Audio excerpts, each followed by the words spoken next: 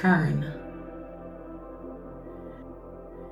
Imagine a flat plane holding all of creation, and at the center of all things, the radiance of God, alighting on all things, beholding all things, knowing all things. We too are on the plane, working to keep our eyes fixed on this center, drawing closer to the source in each other with every step. But so often, all the time, we take our eyes from God.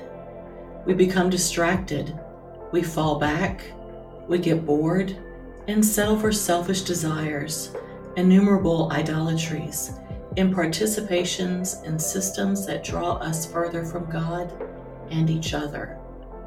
Now is our time to turn back to God, preparing our hearts and fixing our eyes on the Holy One.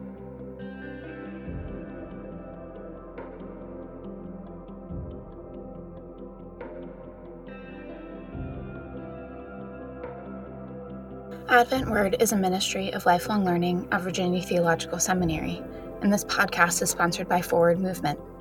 Today's meditation was written by Chris Sikkema and read by Julia Dominic. Background music provided by Dan Hennig. This podcast is edited by Allie Gannett and produced by Sarah Stonecipher Boylan. Find out more about Advent Word and see others' meditations by visiting us at adventword.org.